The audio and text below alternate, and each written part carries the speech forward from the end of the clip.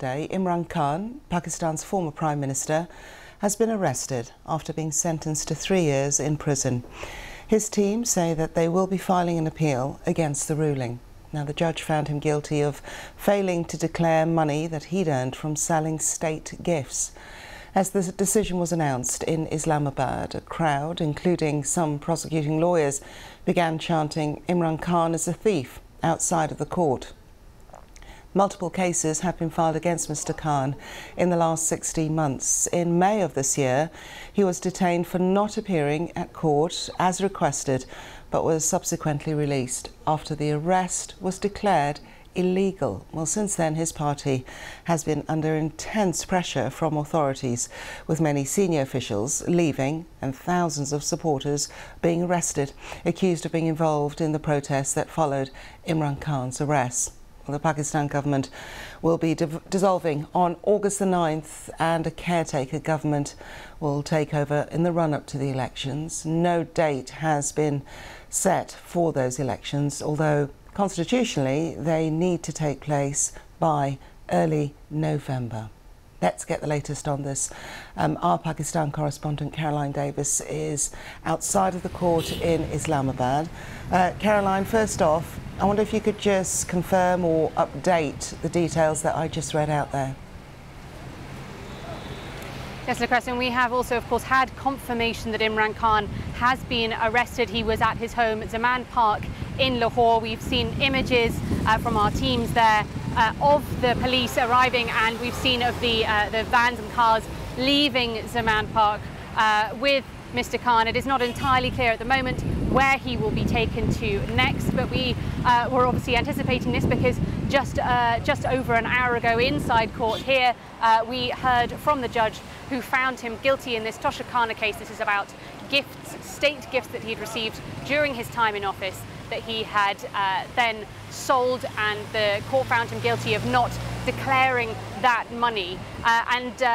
The judge found him guilty, said that he was finding him that he would be in jail for 3 years, and then also directed the Islamabad police to arrest him immediately. We then heard within the space of 10-15 minutes or so that he had indeed been arrested in Lahore. As I say, it's not entirely clear where he will be taken to. His team here said to us that they didn't expect him to resist arrest, that they were planning to appeal, but of course it's Saturday and the courts are not currently open, and so they can't lodge those appeals until Monday, which of course leaves us with the weekend, Lucretia, about exactly what will happen next in Pakistan. What will be the reaction to Imran Khan's arrest? As you mentioned, on the 9th of May, he was previously arrested, and we did see a large amount of discontent across Pakistan in reaction to that arrest.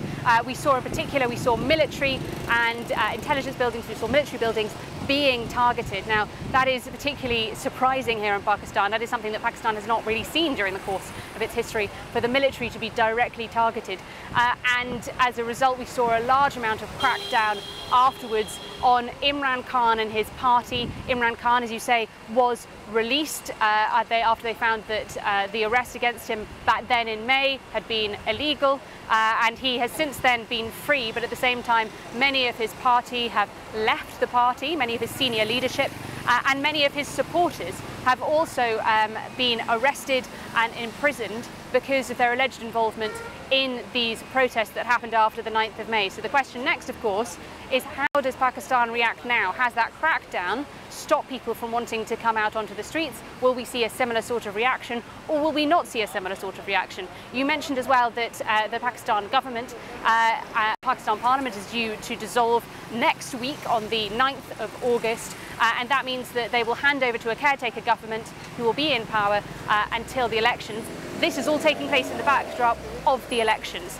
This is why it is such a contentious and difficult time. We're waiting to see what the reaction in Pakistan will be to Mr. Khan's arrest. Caroline Davis, thank you very much for that.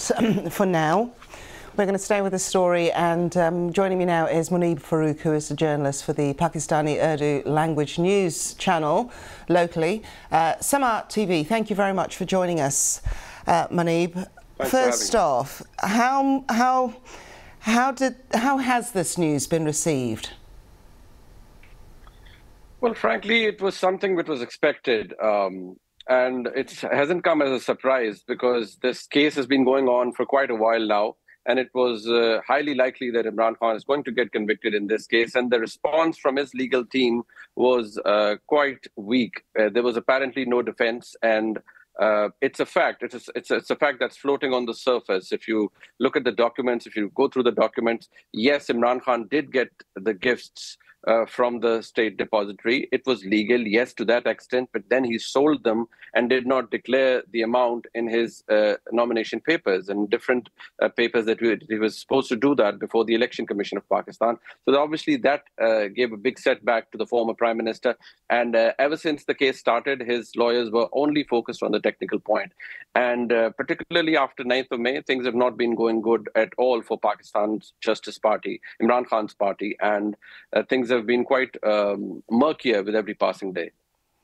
What do you make of the timing then? Because obviously, as we just heard there, our correspondent reporting outside of the court in Islamabad saying that, you know, we've got the backdrop of those elections coming up soon. Has that played in possibly the decision for this to be carried out now?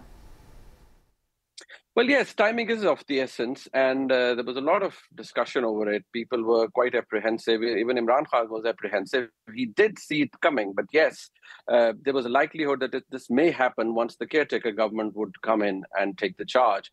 But yes, it has happened today, and somehow the trial was done hurriedly. And I cannot say with guarantee, nobody can give a watertight guarantee that Imran Khan was given a right to fair trial according to the constitution. But yes, it was quite likely that Imran Khan is going to get convicted due to this case. And this means that he is now disqualified to become a member of the parliament for the next 5 years by virtue of this decision. So this means that unless he gets a relief from the High Court, which his lawyers are planning to go to, his conviction will stand, his disqualification will stand, and then it appears to be quite an uphill task for him. Okay, so in terms of his political future, it's not looking good. What about the future of his party? Well, ever since the incidents of 9th May, I mean, his party workers have been running amok. His top-tier leadership has either deserted the party or they've been made to leave the party. The workers are in disarray. Most of them are in hiding. People are scared to come on the streets because of the incidents that took place on 9th of May. It's considered as 9/11 for Pakistan. And this is something which is out of the ordinary. The military installations were attacked. They were burned down. They were vandalized. State institutions were attacked. So this is something which was completely unheard of. There have been instances in the past where top political leaders have been ousted by the courts or through illegal or unconstitutional ways, but nobody ever did this. But this time, when Imran Khan got arrested on 9th of May, his party workers attacked the military installations just because now, and ever since that time, he has been defending the actions of his political party workers. That somehow sent a lot of people over the edge, that instead of, condemning them or, they're telling the people that it was not a good idea to attack the military installations, he was somehow trying to defend it. So that's somehow, I think, the straw that finally broke the camel's back. Monique Farouk, thank you very much indeed for that. Thank you.